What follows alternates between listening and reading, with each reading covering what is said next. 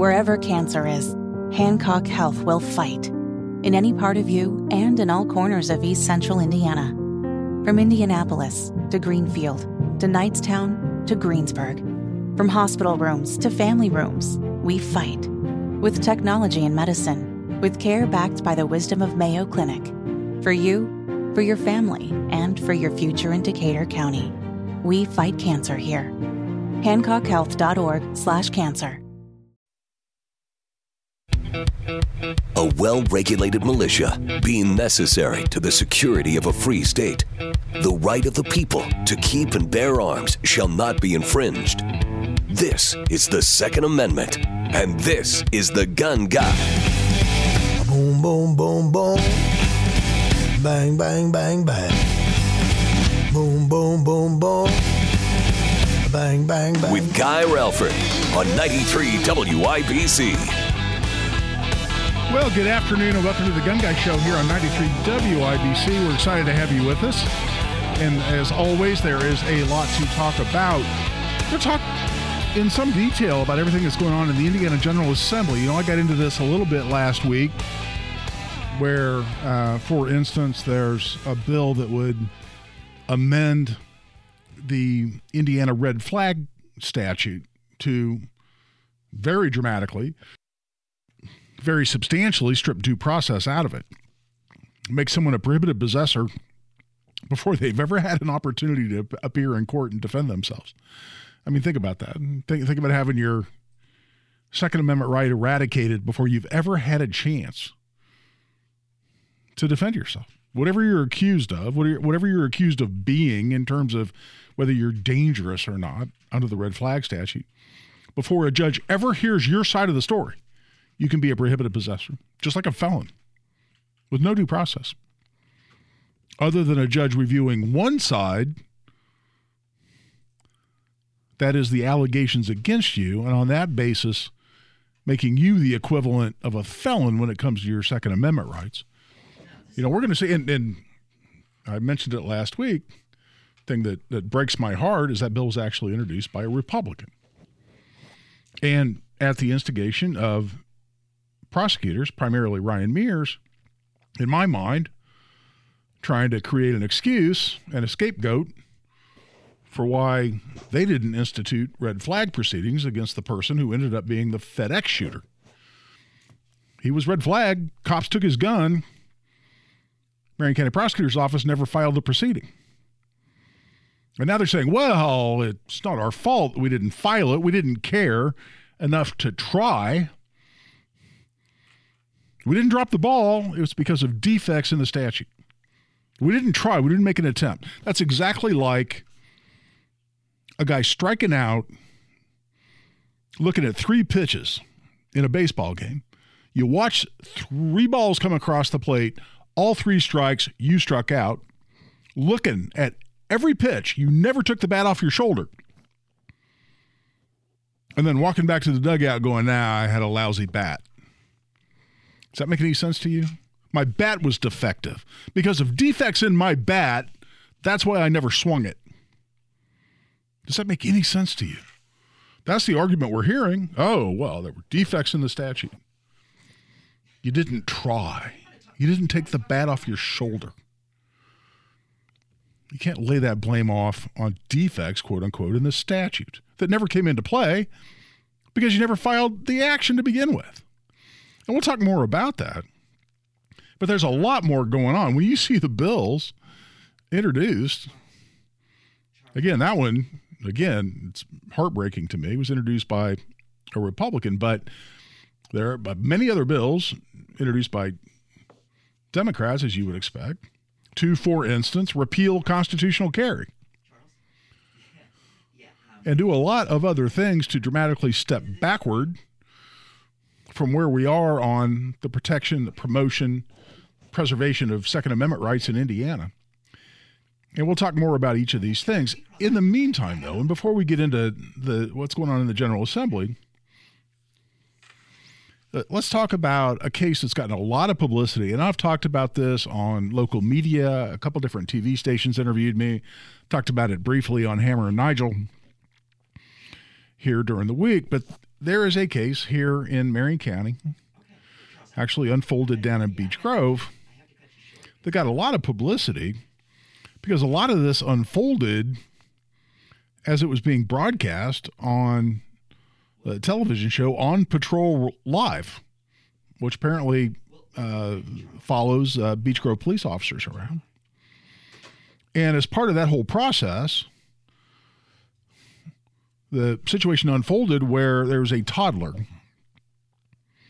in diapers wandering around what looked to me to be outside an apartment, waving a gun around. Toddler waving a gun around, pulling the trigger, pointing it at other people, pointing it at himself, including his face, and pulling the trigger. Guns going click, click, click. Gun's not going off, thank the Lord. Turns out the gun had a loaded magazine in it, but did not have a round in the chamber, which unquestionably, in my mind, saved this child's life. Maybe saved someone else's life as well. But police are called. Police show up. They go in and they interview the father, apparently, Shane Osborne, 45 years old. And at first he denies having a gun. He goes, I don't know what you're talking about. There's no gun in here.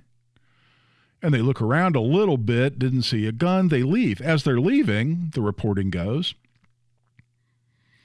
neighbors came up and said, well, you're just going to leave? And the cop said, yeah, we didn't see a gun. Neighbors showed police video from a Ring doorbell or something similar. I've got the Ring doorbell at home. And by the way, if my lovely wife is listening, speaking of Ring doorbell, let me take a quick step backward. I got to tell you, as you pulled your car out of the garage, I don't know why, you ran back into the garage, then you ran back out. As you ran back out, you had both hands, arms up over your head, dancing and singing as you were getting back into your car. And I got to tell you, Mrs. Relford, it was one of the funnest things I've seen in a while. Watching you dancing with your hands over your head, arms upraised, singing and dancing and smiling as you got in your car. It made my whole day. They're right there. That's a benefit of a Ring doorbell right there. That'll make you a happy guy seeing that. But in this case, a Ring doorbell captured this little kid wandering around, waving a gun around, pulling the trigger. So cops, after they see the doorbell video, they go back in. They talk to Mr. Osborne again. He still denies having a gun. Oh, no, my cousin or I don't know, somebody else has a gun. There's no gun here. The cops actually asked the little kid, who's still standing there in a diaper, hey, man, where's the gun? And a little kid points to a roll-top desk and go, oh, it's in there. And so they look in the roll-top desk, and lo and behold, there's a loaded handgun. Mr. Osborne is then arrested, and the case just showed up here late this week in the system where new cases are filed, and this guy's being charged with two counts of neglect of a dependent and one count of dangerous control of a firearm. And what I'd like to do here on the Gun Guy Show is, because the issue of children and firearms is an important one. It can be a sensitive one, but it's something that as gun owners, as people who value our Second Amendment freedoms, but also want to promote safe, responsible, and legal gun ownership for future generations, we'll talk a little bit about guns and kids. We'll talk about what the law is, and talk about other issues as well. Right now, we're coming up on the quarter hour, so we're going to take a break. As always, we're going to take your calls. By the way, a huge topic of conversation on the internet. Lord knows I've spent a lot of time talking about this on the radio, on TV, and certainly on social media, is this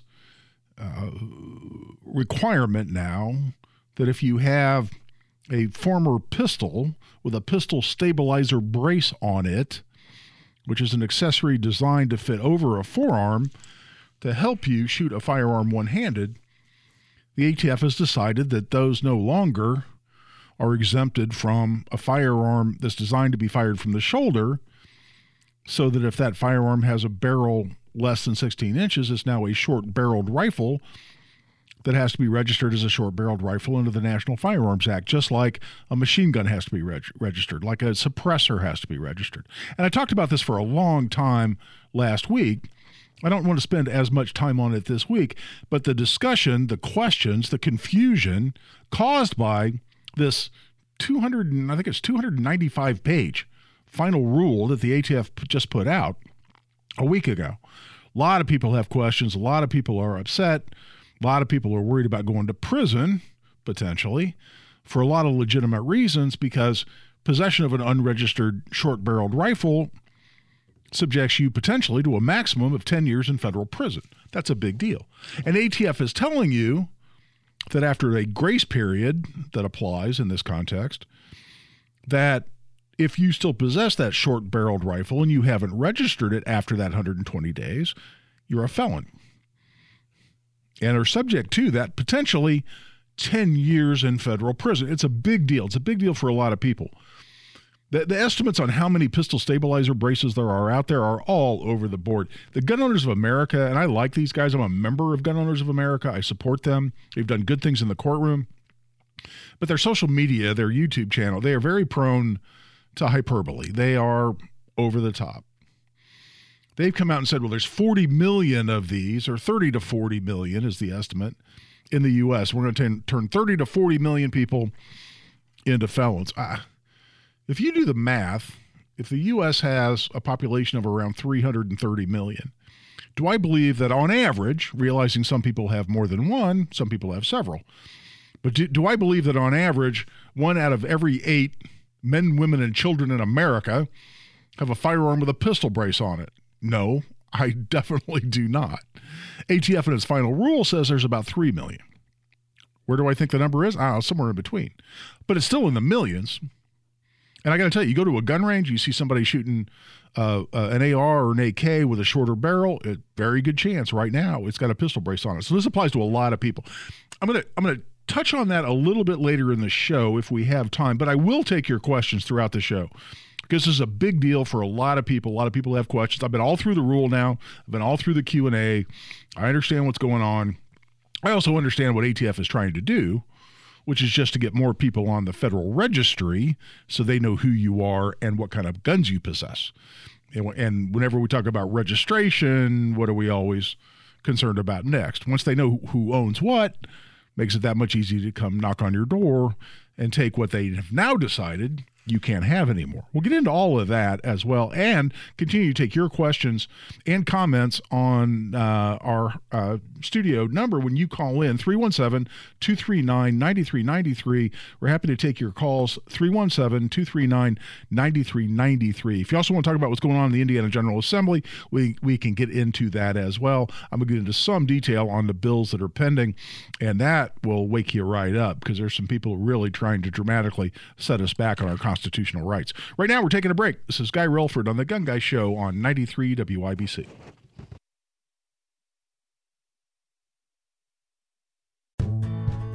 Life is so much more than a diagnosis. It's about sharing time with those you love, hanging with friends who lift you up, and experiencing all those moments that bring you joy.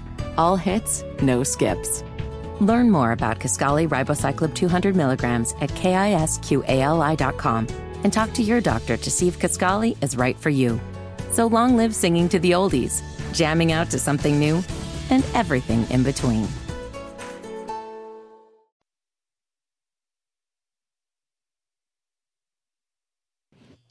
And welcome back. I'm Guy Relford on The Gun Guy Show on 93 WIBC. We're glad you're with us. Let's talk more about a situation in Beech Grove where a toddler was found walking around in a diaper, waving a gun around. Turns out that Shane Osborne, who's the guy in the apartment, and I believe, and I'm not seeing anything different than that, it was the kid's father. If that's incorrect, somebody call us and let us know.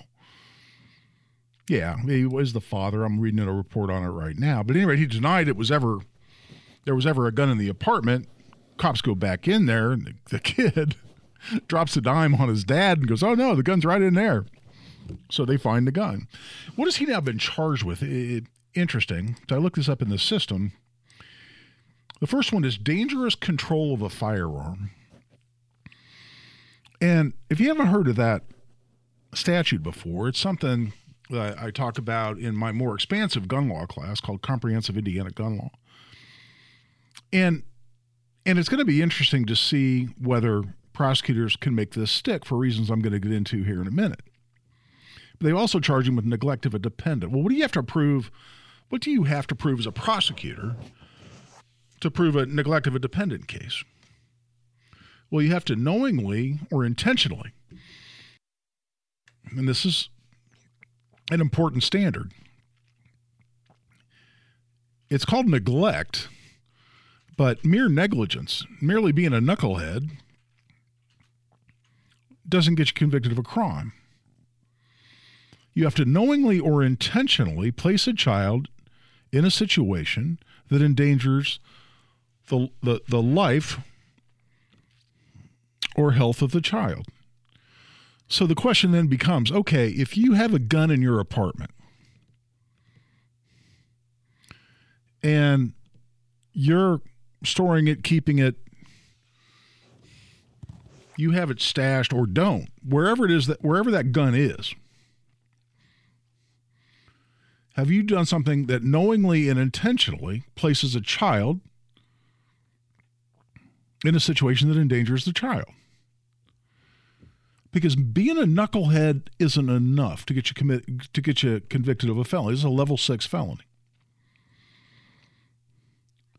Being a knucklehead get you there? No, you have to knowingly and intentionally do something. So the facts that do or don't come out on this that are going to be really interesting to see are what the evidence is going to be on how the gun was stored, how the kid got a hold of it, and what the guy did or didn't do that may have knowingly or intentionally exposed the child to a dangerous condition that threatens the child. That is fascinating to me. And by the way, my comments on whether or not this guy's guilty of a felony should not be taken in any way, shape, or form as excusing the unsafe storage of a firearm or unsafe handling of a firearm. Never, ever. But whether you're a knucklehead, whether you were negligent, whether you were irresponsible, whether you violated basic rules of gun safety are fundamentally different than whether you committed a felony that can send you to prison. And that's a very important point. For instance, in the gun safety classes that I've been teaching for almost 30 years, a lot of times early on, I've adapted this dramatically, but a lot of times we taught the NRA basic pistol class. I got certified originally as an NRA instructor. And there are the NRA rules of gun handling, safe gun handling, and then there are the NRA rules for using and storing a firearm, kind of two separate sets of rules. We go through all of them. And one of the fundamental rules on using and storing is you always store firearms so they are inaccessible to untrained or unauthorized individuals. I mean, that's a short sentence. Unauthorized or untrained. So you store firearms so they are inaccessible. Does that mean they always have to be locked up? Not necessarily, if no one who's untrained or unauthorized has access. An exception could very well be someone who is trained or is authorized. Could that be a child in your home? Someone under 18? Certainly. I mean, and that's why some of these quote-unquote safe storage laws that we've seen, including this year in the General Assembly, some of the laws I've seen introduced in the General Assembly on so-called safe storage. And one of these bills was motivated by the Noblesville Middle School shooting here a few years ago, where a middle school student actually found his dad's key to his gun safe. Guns were locked up in a gun safe. Kid found the key, unlocked the gun safe, took guns out of the gun safe, took guns to school, committed a shooting. beautiful, lovely little girl shot multiple times, by the grace of God, survived. A heroic, incredibly heroic teacher who confronted this guy, took him on, took guns away from him, also got shot a couple of times. And thanks to the heroism of that teacher, an incredible number of lives were saved, I'm sure. Question then becomes, should that parent be prosecuted for something? The parent had the guns locked up in a gun safe. Kid found the key. Could that be neglect? Of course not. Didn't knowingly or intentionally do anything to endanger a child. You got a middle school kid. You lock your guns up in a gun safe. That's what we tell people to do. Well, he didn't store the key, so the kid couldn't find it. Okay. Kids find stuff. Hell, I knew what I was getting for Christmas every year from second grade through high school. Because if there's something in my house, including my Christmas present, I'm going to find it. Even as a little kid. Oh, well, I'm gonna store stuff up on the top shelf where a kid can't reach it. Hey, kids climb stuff. I could stack kitchen chairs or whatever else it took to search anywhere I needed to search in my house. And your kids can too. You did too when you were a kid. But the question comes back, because kids are industrious, kids are smart, kids figure things out. Kids watch their parents when the parents don't know they're being watched. If a kid figures out where your key to a gun safe is, and gets into your gun safe, should you be convicted of a crime? Because people use that tragedy and say, well, clearly we need a law. See, that's the knee-jerk reaction. That's what we got going on in the General Assembly again this year. Oh, well, clearly we need a law. Something bad happened like the FedEx shooting. Something horrific like the FedEx shooting. Well, something bad happened. We need a law. Well, we have a law. It's called the red flag law. And however you feel about red flag laws, and I've worked really hard to dramatically improve that law over the last several years. I helped rewrite it in 2019, and it is dramatically better than it ever was before. Since 2005, when it passed, it was ridiculously overbroad, caught people within the definition of dangerous who were not dangerous. But it's a hell of a lot better than it ever used to be. Well, now we're going to take a dramatic step backward because, we got to pass a law because the FedEx shooting happened, as opposed to looking at, say, a prosecutor who never filed the red flag proceeding to begin with. Well, that's what's going on with safe storage. That's what happened with the Noblesville Middle School shooting. We had people writing bills, taking bills down. Hell, I had a former Republican senator come meet me in my office with some people from a Noblesville group who were pushing for gun control. Who said, well, gosh, guy, this kid got a hold of this gun. Seems like we should have a state safe storage law. Do you know how a lot of those are written? You know what? We're a little past the bottom of the hour. I'm going to take a break here. We'll come back and we'll pick up that step. How does a safe storage law work? Why are they ridiculously overly broad? And why do they treat everybody like an irresponsible deadbeat, irrespective of whether you're actually a safe and responsible gun owner? That's what happens when you have a knee-jerk reaction, and every time something bad happens, think you need to run into the General Assembly and pass a law. Get more into that and take your calls and questions when we come back. Give us a call, 317-239-9393. That's 317-239-9393. This is Guy Relford on The Gun Guy Show on 93 WIBC. Whether it's audiobooks or all-time greatest hits, long live listening to your favorites. Learn more about Kisqali Ribociclib 200 milligrams at KISQALI.com and talk to your doctor to see if Kisqali is right for you.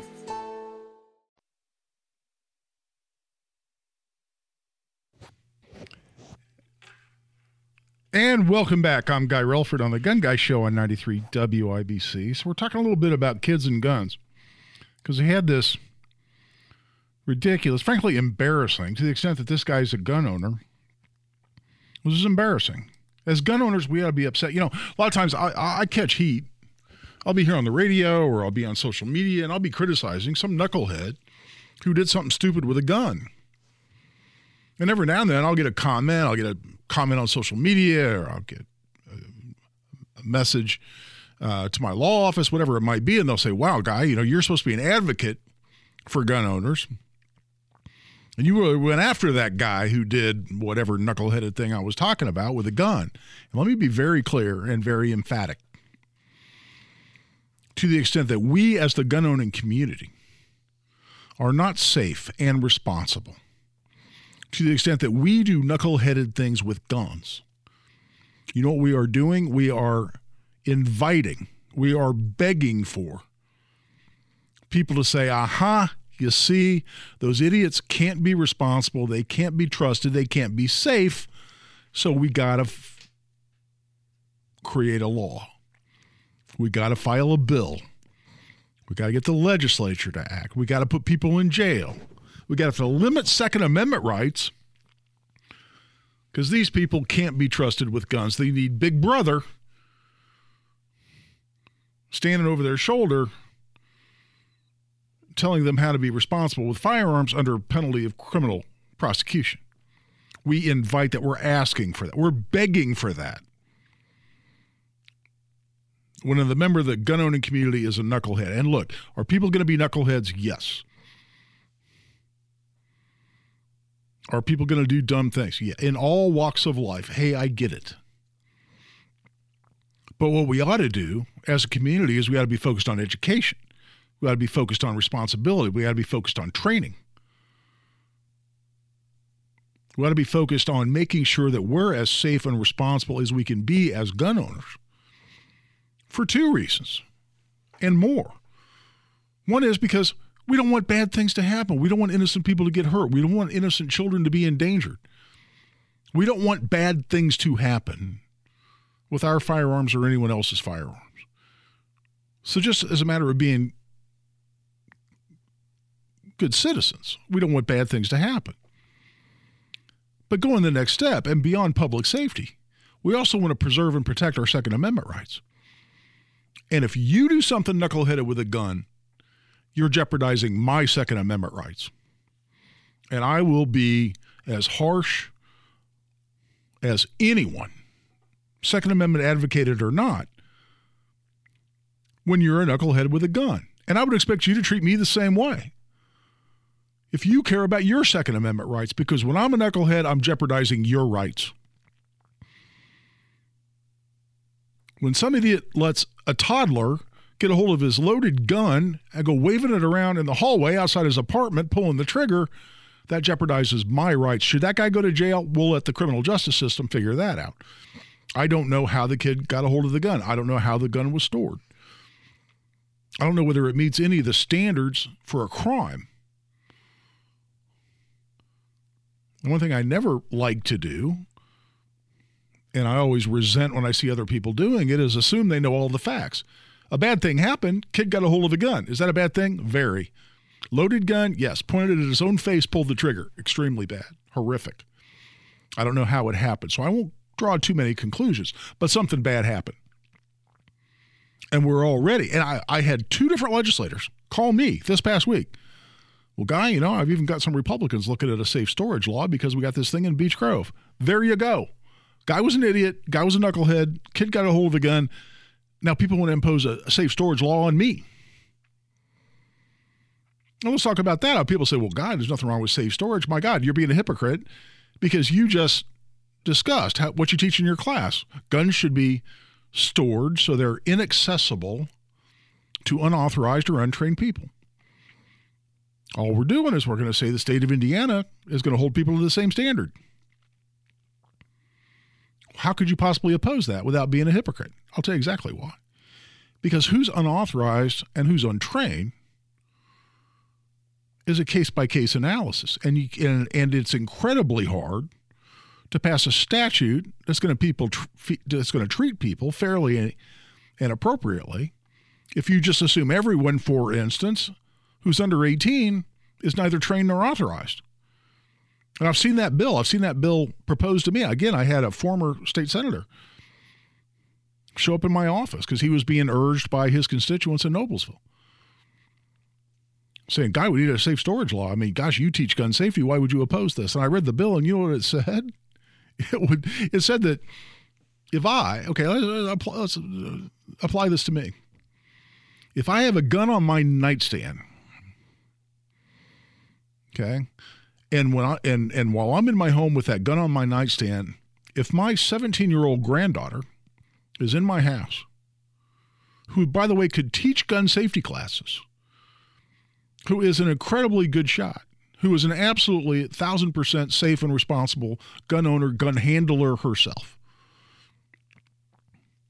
if she's under my roof, being under 18 years old, while I have that gun on my nightstand, even though I would want her to have access to that gun, there's a break-in,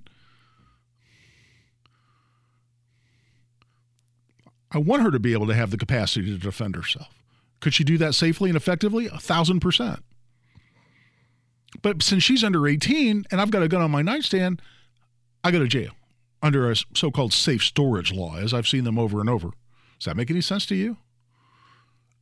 And that's an extreme example of someone 17.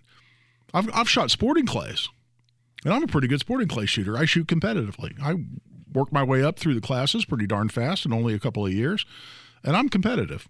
I'll go shoot sporting clays with anybody, and I'll hold my own. I've had my ass kicked by a 14-year-old on the sporting clay course. I mean, whipped. Who was 1,000% safe, 1,000% responsible. That same 14-year-old, and let's say a couple of them come over. I invite them and their parents over to my house after a sporting clay tournament. And I put my sporting clay shotgun in the corner before I put it in my safe. We've just been shooting sporting clay shotguns all afternoon. The kid handled his own shotgun all afternoon. Did great. Outshot me, outshot most of the people there.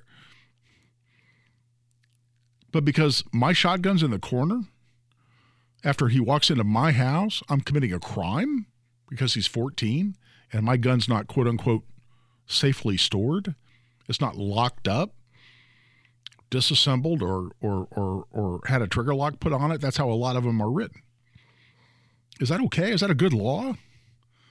Is that a reasonable response to the Noblesville Middle School shooting? Because that's what we had to fight off here a few years ago. Well, that kid got a hold of that gun. We need a law. The dad had the guns in a safe. What law are you going to pass? And would that father have violated whatever law you want to pass because he had his guns in a safe and the kid just found the key? It's ridiculous. But that's what they want to do to us. But all this starts, and I'll end this segment with this point, all that starts when we're knuckleheads as gun owners, when we're idiots. And I'm not accusing the family in Noblesville of that at all. I'm talking about the guy in Beech Grove. Because now what do we got? We got more safe storage laws. I'll guarantee you right now they're looking for an opportunity to get one passed this year. And when we go have that hearing, if it gets a hearing, or even in discussions in the hallway or during the week before whatever chairman it might be decides to give it a hearing, that's the conversation we're going to have. Well, guy, that kid in Beech Grove, we all saw the video. We need a law. That's what we're inviting. We need to police ourselves, or we're inviting Big Brother to do it for us. And that's never a good alternative. That's only going to limit your freedom. It's going to limit my Second Amendment rights. It's going to limit all of our ability to exercise our constitutional freedoms to the full extent we should. Pardon the soapbox, but I couldn't be more passionate about that point. Right now, we're a little over the three-quarter hour segment, so we're taking a break. We'll continue to take your calls. Got some people on hold right now. 317-239-9393. We're back for a pretty short segment, but we'll be back here in just a bit. This is Guy Relford on The Gun Guy Show on 93 WIBC. And welcome back for what is a very short segment here at the top of the hour. But we're talking about kids and guns. And I went on a very heartfelt rant about how we need to be responsible generally, not just with respect to children, but obviously that's a priority because as a society, our number one priority, my goodness, ought to be keeping our children safe. But what we're going to get into, and we'll get into this a little bit after the break at the top of the hour as well, is what are the laws, separate and apart. This guy's accused of, he's been charged with dangerous control of a firearm and neglect. I'm talking about neglect. Neglect is knowingly or intentionally placing a child in a situation that endangers the life or health of the child. Okay. We don't know what the guy did as far as where he stored the gun. We don't know exactly what he did. All we know is the result, which is the kid ended up with a gun. Did he knowingly or intentionally do something that meets that standard?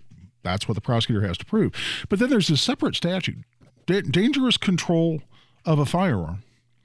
What does that mean? How do you get accused of that? Because when you start talking about the simple definition of dangerous control of a firearm, it looks like it'd be pretty darn easy to commit.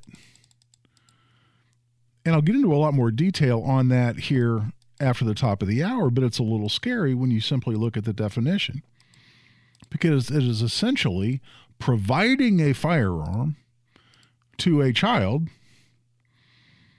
who is ineligible to purchase their own firearm from a dealer. Well, if you're not 21, you can't buy a handgun. If you're not 18, you can't buy a long gun. That's pretty much all damn children. So aren't we always guilty of this if we hand a gun to a child, even a gun safety course? That's what we'll get into. Right now, we're coming up on the top of the hour, so we're taking a break. This is Guy Relford on The Gun Guy Show on 93 WIBC. And welcome back for hour number 2 of The Gun Guy Show here on 93 WIBC. We're thrilled you're with us. And the incident in Beech Grove, where a little kid in a diaper waving a loaded gun around, has prompted a lot of discussion. It's also prompted activity in the State House. And there were already so-called safe storage bills being pushed by Democrats. Now a couple of Republicans are saying, well, gosh, this case might seem to me we need one of these laws. And I talked about why those laws are always dramatically overly broad, I should say, why they want to punish responsible law-abiding gun owners and treat us all like deadbeats, and why they remove any judgment that a parent ought to have or a gun owner ought to have over who should and shouldn't not have access to their firearms. Again, the rule I've been teaching for years comes out of the NRA basic pistol course. Firearms should be stored so they're inaccessible to unauthorized or untrained people. Let's talk a little bit about inaccessible. What does that mean? Because I talk to people all the time on this issue, and I raise this point in my classes, and I'll look around and I'll see people through the looks on their faces, or couples come together and they look at each other and go, uh-oh, when I raise this point. So what is inaccessible to unauthorized or untrained people? What's inaccessible mean? And I'll always say, it doesn't mean hidden. Doesn't mean hidden under your underwear in the drawer. Why? Because kids find stuff. If we're talking about kids find stuff. Oh, by the way, we have had cases all across the country, here in Indiana, where people come home during a break-in. There's a burglar in their home. What are the burglars doing? They're looking for your valuable stuff. They're looking for your jewelry, your cash. If they have time, your appliances. But they love to steal guns as well.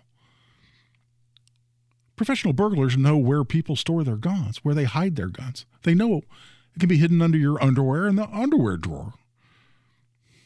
You walk in during a break-in. The bad guy has just discovered your gun in your underwear drawer.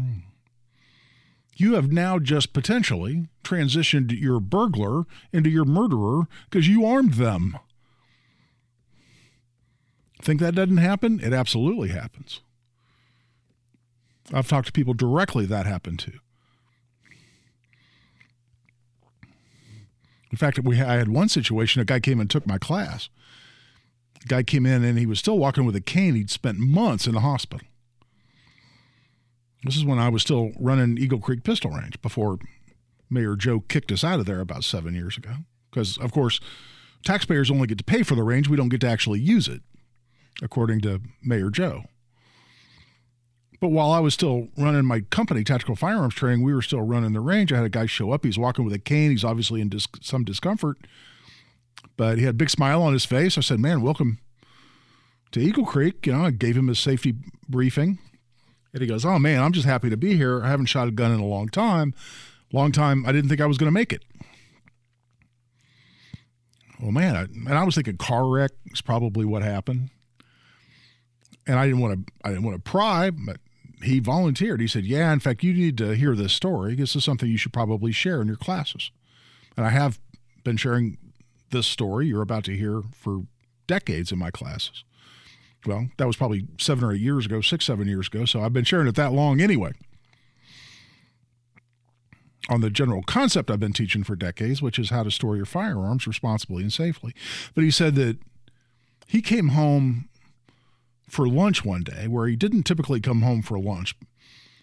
But he came home for lunch because he had a new puppy that he wanted to come home and let out. And he parked where he always parks, which is behind his house. He had a kind of a wraparound driveway. And when he parked there behind his house, he immediately saw that his rear door was ajar. And he said, man, guy, I didn't call 911. I didn't even take my phone.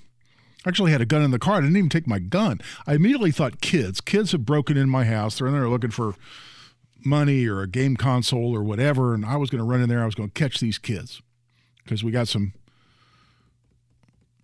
ne'er-do-well kids in the neighborhood.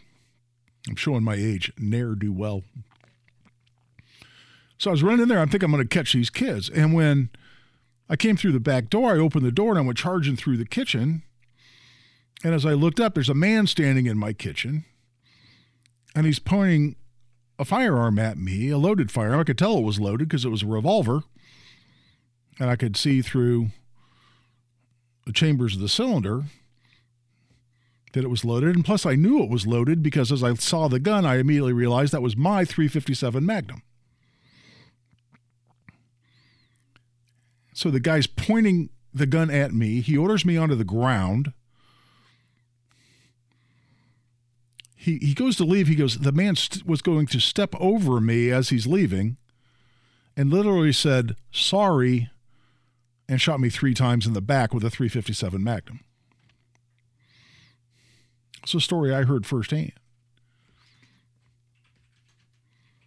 And incredibly, man survived, but he spent a long time in the hospital, lost his spleen, had multiple major surgeries, but he's on the road to recovery. But they actually caught this guy. They caught him trying to fence some of the stuff he'd stolen. It was already loaded up in his truck. And they caught him with some other stuff he'd stolen from the same neighborhood on the same day. Then they arrest this guy, and according to the police, as they reported back to the victim that I was talking to, this guy is a professional burglar. And it's how he makes a living. He's been to jail 3 or 4 times, gets out of jail, goes right back to doing what he does, because that's how he makes a living. And he told the police, he goes, oh yeah, because the cops knew this guy as a longtime area burglar. He goes, oh yeah, when I break into a house like this, when I saw there were signs of young kids in the house, there was there were toys, there was a crib. So I knew there were young kids in the house. And when parents have young kids, they store their guns usually up high somewhere where the kids can't get to them. He said the first place I looked was on top of an armoire in the bedroom and found the loaded .357 Magnum. So however old these kids are, maybe they don't find that loaded .357 on top of the armoire, but the bad guy did. And a gentleman almost lost his life. So what's inaccessible mean? Generally, it means locked up.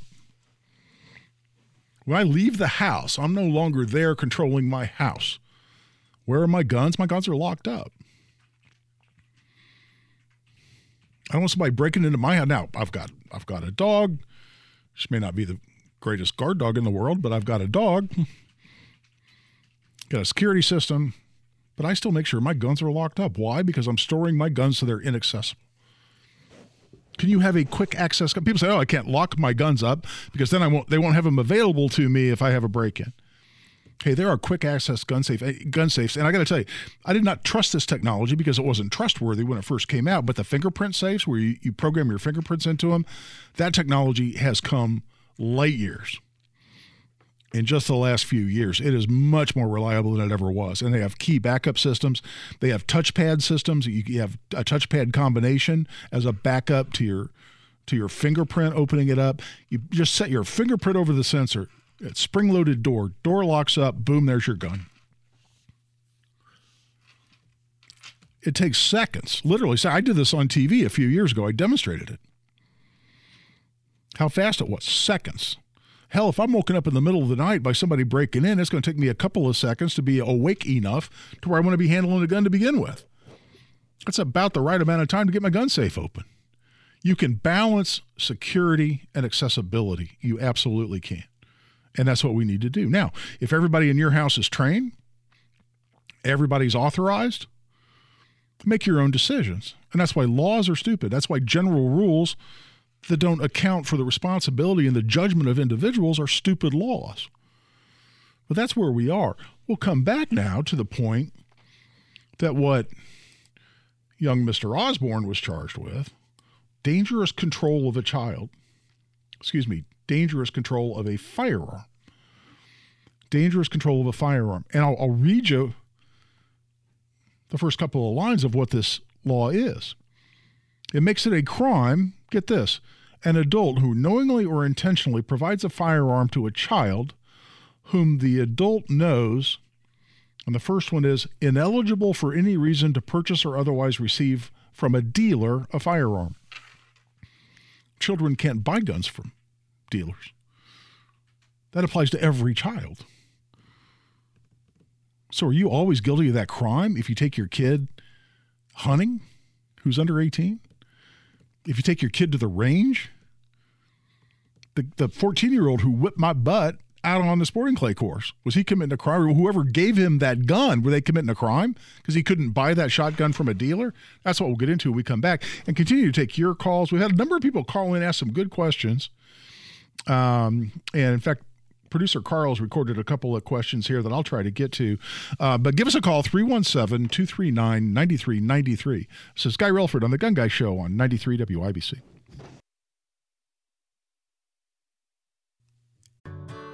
Whether it's audiobooks or all-time greatest hits, long live listening to your favorites. Learn more about Kisqali Ribociclib 200 milligrams at KISQALI.com and talk to your doctor to see if Kisqali is right for you. And welcome back for the next segment of The Gun Guy Show on 93 WIBC. Glad to have you with us.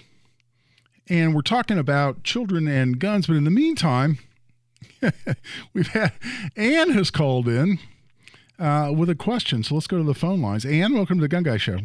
Well, thank you for taking my call. Sure. I'd just like to make a couple statements first and then ask a question. Sure. My family has literally been hunting in this country for 400 years because one of my way back cousins was the first governor of the Plymouth Mayflower Colony. Awesome. And that's how they got meat for their family. You know, they're all mostly poor. So you go out hunting.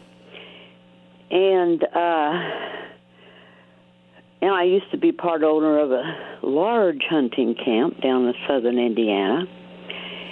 And I was taught gun safety when I was 6 years old. Mm-hmm.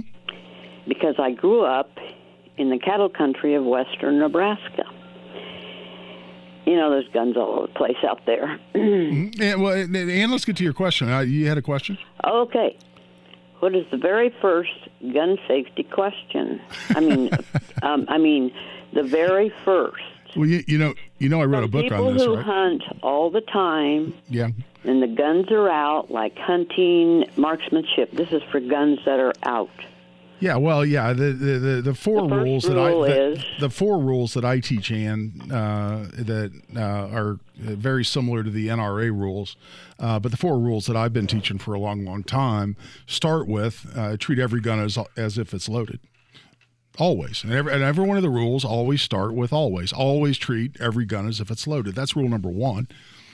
Rule number two is you always keep the gun pointed in a safe direction. Pointed in a safe direction means the gun's not pointed at anything you're not willing to shoot or destroy. Rule number three is always keep your finger off the trigger until you're on target, ready to shoot. And again, these always start with always, no exceptions. Well, you know, if we get time today, if not, we'll come back next week, talk about Alec Baldwin. He's been charged with involuntary manslaughter. Is he guilty of that crime? That's going to be up to the criminal justice system. But there's no question he violated multiple rules of gun safety. And when you look at the involuntary manslaughter statute in New Mexico that he's being prosecuted under, violating known, basic, obvious rules of gun safety can get you there. And we'll get more into that at another time. But those are the first three. The fourth one is always know your target and anything aligned with your target. A lot of times people say, know your target and what's behind your target. Well, what about know your target and what's between you and your target? So I've expanded that and to say, anything in front of or behind your target, you may miss. Your bullet, like if you're shooting at a paper target on cardboard, which a lot of us do, a lot of places, obviously a bullet's hard to slow down. It's not going to barely slow down, if at all. So and even shooting, even in hunting, you can have a pass through. So the 4 rules of gun safety, to answer Ann's question, yes, Ann, I do know those. I wrote a book on it. But the 4 are: always treat every gun as if it's loaded. Always keep the gun pointed in a safe direction. Always keep your finger off the trigger until you're on target, ready to shoot. And always know your target and what is aligned with your target. So we appreciate you calling, and thanks for your long history in this country and a long history of exercising your Second Amendment rights with you and your family. We love that, and we hope you call back. Let's go to the phone. We got a couple of people want to call and talk about pistol braces. I'll tell you what, Joe and Shane, if you don't mind, you guys hang on just a few minutes because we're going to get through this discussion a little bit on what charges this gentleman, Shane O'Brien's being charged with after this incident in Beech Grove. But here, starting the next segment, we can get in and answer some of your questions about pistol braces. I opened the show with a little explanation of what that issue is. I know a lot of people are concerned and have questions, as they should, because this is not only a dramatic about face, it's a 180 in terms of what ATF's been saying on pistol braces since 2012. So for over 10 years. But also has the capacity to land people in jail who have no intent to commit a crime. So we'll pick up the pistol brace discussion. If you guys wouldn't mind hanging out just for a few minutes till after this next break. In the meantime, let's talk about the crime of dangerous control of a firearm, because it's literally defined. I mean, I read it. An adult who knowingly or intentionally provides a firearm to a child whom the adult knows is ineligible for any reason to purchase or otherwise receive a gun from a dealer. Well, no child can buy a gun from a dealer, so it applies every time you give a gun give a gun to a child. By the way, it also goes on to say, or if you know the child intends to use the firearm to commit a crime. Well, that makes sense. So as someone who has handed kids guns 1,000,001 times in my life, as a parent, as a grandparent, and certainly as an instructor who's taught thousands and thousands and thousands of kids, have I ever handed a kid a gun? Yes. Did I commit that crime? No, and here's why. Because the very first section of the law that we're talking about talks about exclusions. And when the law of dangerous possession of a firearm does not apply, so that you can provide firearms to children. My goodness, how do you ever teach firearm safety if a kid can't handle a gun? And how's a kid going to handle the gun if you store them safely, but you can't give the kid a gun? And I'm talking about supervised. And that's what the statute accounts for, and that's why the statute, if you want to look this up, it's Indiana Code 35-47-10-1. And it starts right off the bat, this section of this chapter does not apply to the following. And then it's got a whole big long list of exceptions to where you can legally in Indiana provide, that's the verb, provide a gun to someone under 18. And that includes a child who is attending a hunter safety course or a firearm safety course, or also as to an adult who is supervising that child during the course. So there you go. That right there covers me in all those literally for thousands of people I've taught how to shoot, including kids under 18. Goes on to say a child who is attending a hunter safety course or a firearm safety course or an adult who is supervising the course. The statute doesn't apply. A child engaged in practicing and using a firearm for target shooting at an established range or in an area where the discharge of the firearm is not prohibited or supervised, I should say, by a qualified firearms instructor or an adult who is supervising the child while the child is at the range. There you go. When we ran Eagle Creek, did we have a minimum age you had to be to shoot at the firing range?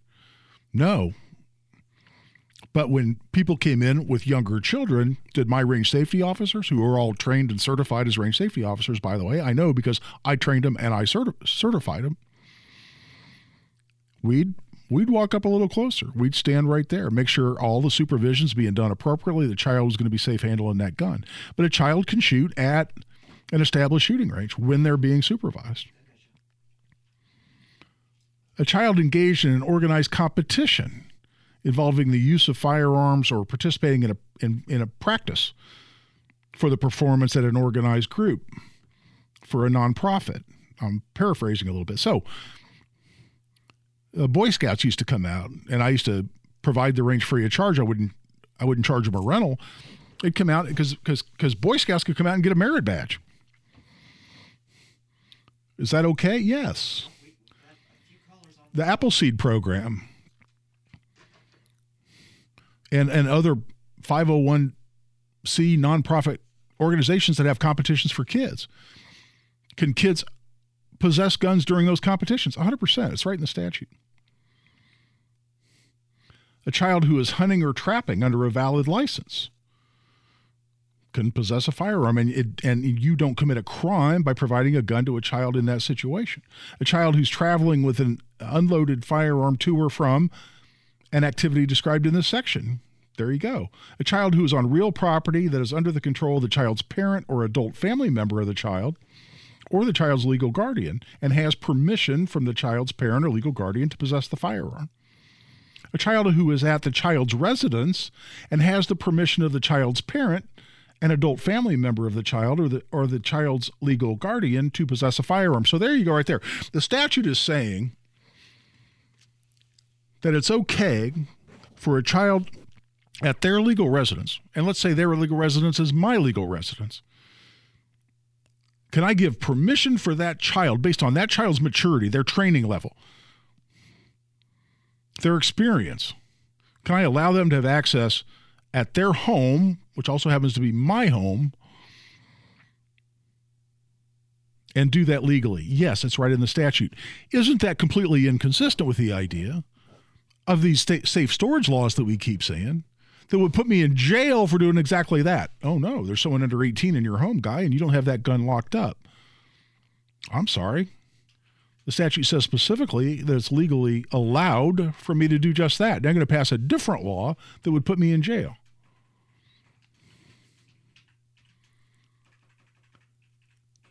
And so that's a bit of a summary, and I'm not doing a complete deep drill.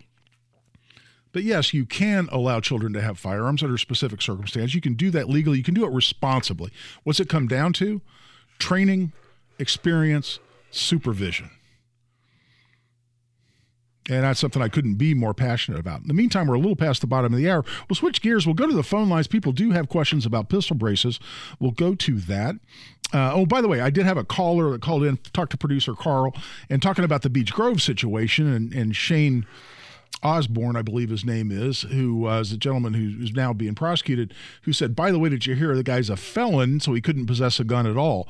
That's exactly right. I looked that up.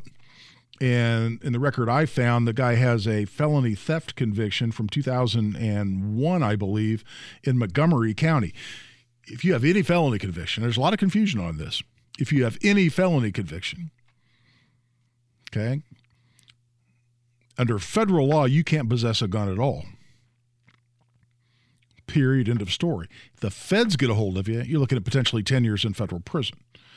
That's a big deal. In Indiana, to be prosecuted under Indiana law, the law is a little different, and it's a little more narrow. in terms of what felons can't possess firearms, but it doesn't much matter because the feds can still prosecute you and put you in federal prison for 10 years. And with that, we're taking a break. We'll be right back. This is Guy Relford on The Gun Guy Show on 93 WIBC.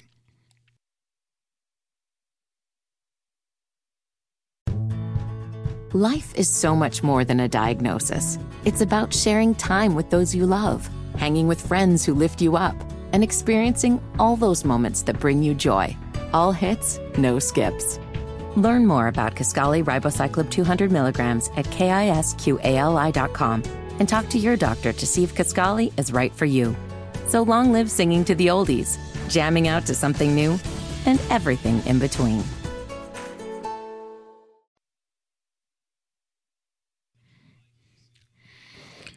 And welcome back. It's Guy Relford on The Gun Guy Show on 93 WIBC. We're glad you're with us. We've had some folks call in about the new rule on pistol braces, which I set up a little bit at the top of the show. Let's go right to the phone lines, and Joe is on the phone. Joe, welcome to The Gun Guy Show. Thanks, Guy. Appreciate you taking my call. Sure, man. I'm new to the AR part of it. If I remember right, when pistols first came out, AR pistols were first introduced, they didn't have any kind of stock on them at all. It was just a straight spring tube. Yeah, the buffer tube. Back. Exactly right. The buffer tube, right. Now, is that still going to constitute an SBR if it doesn't have the brace on it, or is it still a registrable gun? Yeah, no, that's a great question, Joe, and that's addressed in the final rule. What it says is that if something is necessary for the gun to cycle, it's necessary to the function of the cycling of the firearm, and it hasn't been enhanced in any way to facilitate shouldering, then that's okay, and it doesn't make it an SBR. So a standard 6.5 inch buffer tube on an AR is not going to make your gun an SBR alone. Now, they're still looking at other factors. If you put an optic on your gun that has eye relief, that pretty much makes you put the gun to your shoulder and doesn't allow you to shoot the gun one-handed, they can go, aha, and that's another factor they mention in there. If you add any material or you lengthen the buffer tube to facilitate shouldering, aha, that can get you to an SBR. So they're not looking at those things alone, but a mere buffer tube, a standard buffer tube that hasn't been lengthened or material added to facilitate shouldering is not going to make your gun an SBR according to the final rule.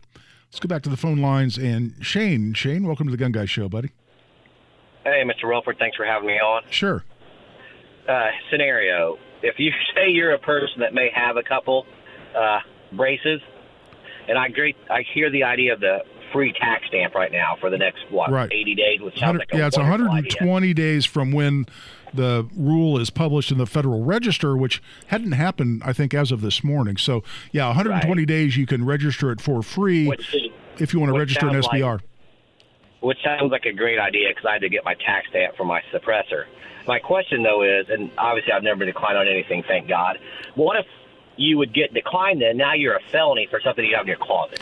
Yeah, and it's a great question, Shane. And Gun Owners of America put a video out on YouTube, and they were at a SHOT Show in Vegas, and I've had about 10,000 people send me this video asking me what I think about it, because what they're saying is, by the way, if you just get caught up in a long delay, I think it's 88 days, you can get automatically denied your stamp just because it took too long to process your background check. Gun Owners of America said, aha, this is all an evil scheme, because they know thousands, if not millions, of people are going to get denied. They've admitted they have an SBR, which is why they send in their application for a free stamp. So now the ATF's just going to go round all these people up and put them in prison. That is a legitimate concern, but for a couple of other factors. First of all, the ATF's committed to no enforcement for 120 days.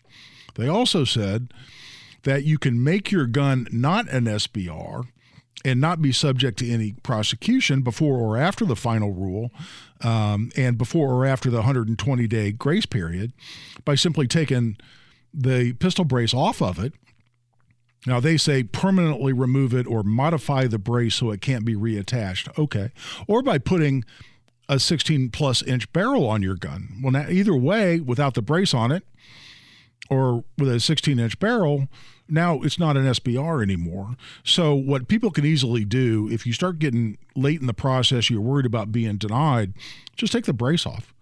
Just, let your buddy hang on to the brace. Don't have it around. There's something called constructive possession that is ridiculous, and they haven't successfully prosecuted one of these in a long damn time. But anyway, you don't want to have all the parts. But if you just take the brace off of it or put a 16-inch barrel on it, then you're good to go. If they show up at your doorway, well, you were denied your stamp and you admitted to have an SBR, so we're here to take you away. You say, no, here's my gun. It's got a 16-inch barrel on it. I don't have an SBR. I was asking you for your permission through the application for the stamp to register an SBR, but I don't own an SBR. I don't possess an SBR, and therefore I haven't committed a crime. So you can avoid that problem. I mean, I'm not making any excuses for ATF, and I'm not saying this isn't a ridiculous overreach, but you can avoid that problem by simply taking it out of SBR configuration. Let's go to one more time before we take a break. Let's go to Shane. Shane, welcome to the Gun Guy Show. Oh, Shane, I think dropped off. All right, let's go back to the phone lines. And Bob. Bob, welcome to the Gun Guy Show. What can I do for you? Yes, thank you, Guy. I have two questions.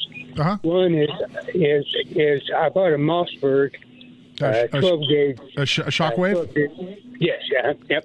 Okay, if anybody doesn't know what that is, a Mossberg Shockwave is it's technically not a shotgun, at least as they sell them, because it's not designed to be mounted to your shoulder. It's not designed to be fired from the shoulder because it's only got a pistol grip. Actually, what's called a bird's head grip on it, but it's only a pistol grip. So you couldn't really fire it from your shoulder if you wanted to. At least it would be very painful to do so.